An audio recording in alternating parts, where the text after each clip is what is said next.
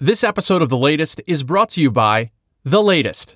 This holiday season, give the gift of a subscription to The Latest by borrowing the phones of your loved ones, opening Apple Podcasts, Amazon Podcasts, or Spotify, and signing them up for a lifetime commitment to the program without their knowledge. Enjoy the show. It's Monday, December 14. I'm Greg Ott. This is The Latest. In every corner of the country, Americans have been rolling up their sleeves today. The first vaccinations are now underway across the U.S., the most ambitious vaccination campaign in our nation's history. But the development of a COVID-19 vaccine is nothing short of revolutionary. And those voices are discussing the coronavirus vaccine, that thing, like the PlayStation 5, you were hoping to get for Christmas that you'll be lucky to track down by Labor Day. As a miracle of modern science stands ready to finally put an end to the global pandemic, anxious citizens throughout the country are asking themselves an important question.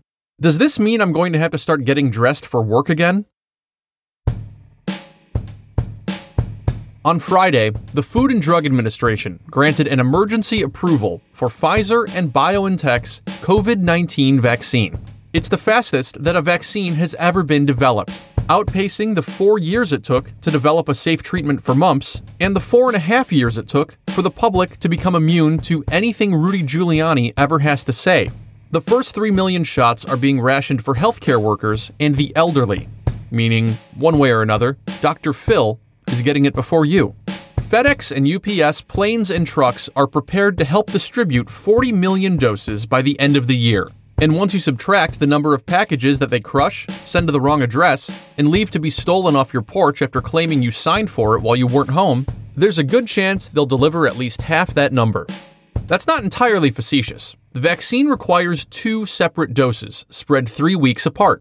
It's a period of time long enough to form a habit. So if you want to take up smoking because you'll miss having a persistent health crisis, go right ahead before getting your second shot. According to the head of Operation Warp Speed, who is either in charge of the Department of Health and Human Services vaccination program or a live-action Star Trek cosplay convention that's been forced to retreat online, 75% of Americans need to take the vaccine.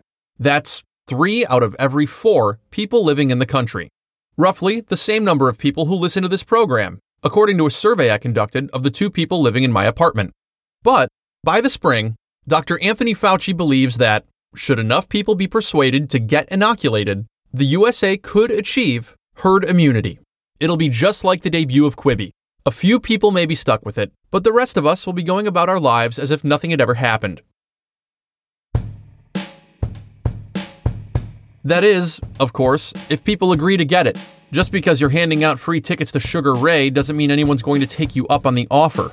In the interests of demonstrating the safety of the vaccine to the public, former Presidents Obama, Bush, and Clinton have vowed to get vaccinated on live television, a slightly more compelling half hour of programming than that of James Corden and Amy Klobuchar shoving drive-through COVID tests up their nose on carpool karaoke.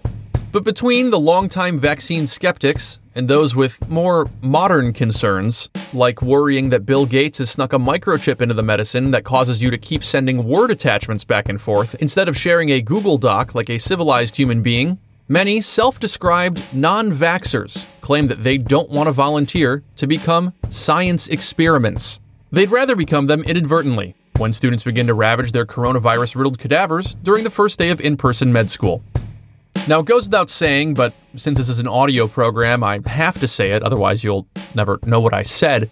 This is a huge achievement that will finally allow society to get back to normal. Instead of staying in our sweatpants because we're not supposed to be socializing, we can go back to staying in our sweatpants because we don't feel like taking the train to your neighborhood. We can finally round the corner from, we're all in this together, where for about a month we really pretended to care by banging on pots and pans at 7 p.m. because we'd run out of episodes of Tiger King, and return to our default modus operandi of you're on your own, the phrase etched onto every US dollar beneath that weird pyramid. Now, it's certainly going to take some time for the vaccine to reach someone like me. Sarcastic white guys who spent the bulk of their lives performing improv comedy on cruise ships fall barely above robocall programmers and just below the people who pass out more breadsticks at Fazoli's on the less than essential index. But the moment that it's available, I'm taking my shot, because it's the patriotic thing to do. The only thing that would make taking the vaccine more American would be if they made us line up to get them at the Apple Store. Yes, there are risks to trying out a new product. When this is all said and done, I won't be booking a flight on a 737 MAX because I'd rather not take my first vacation in a year to the bottom of the Atlantic Ocean. But the reason we've had to stay home since my birthday, thanks for the card, is the same reason that Guy Fieri closed down his restaurant in Times Square in 2017. We don't want more people to get sick. The Pfizer vaccine is 95% effective with no major reported side effects. And it's going to allow us to stop wearing Mickey Mouse masks between business meetings, eating lunches in parking lots, and telling our families that the only reason we've been avoiding them has been over concerns for public health. And once the shots are as plentiful at the CVS as batteries, Pepsi, and the receipt paper, this country can finally stop worrying about catching a cold and get back to worrying about being slaughtered in a mass shooting by a white supremacist. And now it's time for the O.J. Simpson Twitter update. Hey, Twitter world. Hey, Twitter world. This is me, yours truly. My guest today is Georgian Benta, host of the Gratitude Podcast, a program focused on helping individuals live a happy life and feel grateful more often. Georgian, thanks for joining me. My pleasure. Great to be here. This holiday season, O.J. reflected on the positive aspects of his life throughout these uncertain times. Hey, Twitter world, it's me, yours truly. But today, let's think about something that we could feel grateful about. I feel grateful that my family is healthy. 2 of my kids are here to break bread with me today. I feel grateful to the fact that I got some terrific friends and even a couple of special new friends. In any event, I'm grateful that we got football today. The horizon looked bright, and it looks like the dawning of some good times again. We'll get back to what they once were. In any event, stay healthy, stay safe, wear the mask. Georgian, what do you think about what O.J. had to say?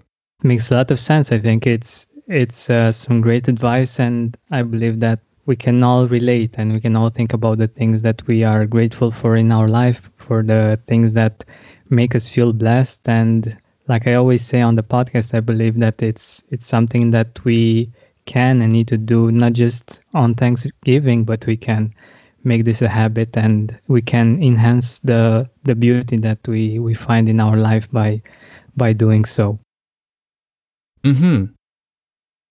And what do you think about O.J.? He's a murderer. That's this week's O.J. Simpson Twitter update. Georgian, thanks for joining me. My pleasure. Thank you for having me. And that's the latest, written, recorded, produced by Greg Ott. O.J. Simpson Twitter update produced by Christy Forsch. Once again, if you like the show, please tell your friends to subscribe. Apple Podcasts, Amazon Podcasts, Spotify, Stitcher, other weird apps. Just, it would be a favor to me. Please. Oh, what a favor. Go ahead and leave us a 5-star review on Apple Podcasts if you feel so inclined.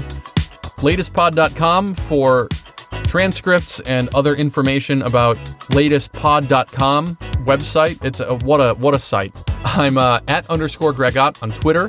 Yeah, right. See you soon. And by see you soon, I mean hear you soon. And by hear you soon, I mean you'll be hearing me soon. And by hearing me soon, I mean you will soon be hearing me do another episode of this podcast.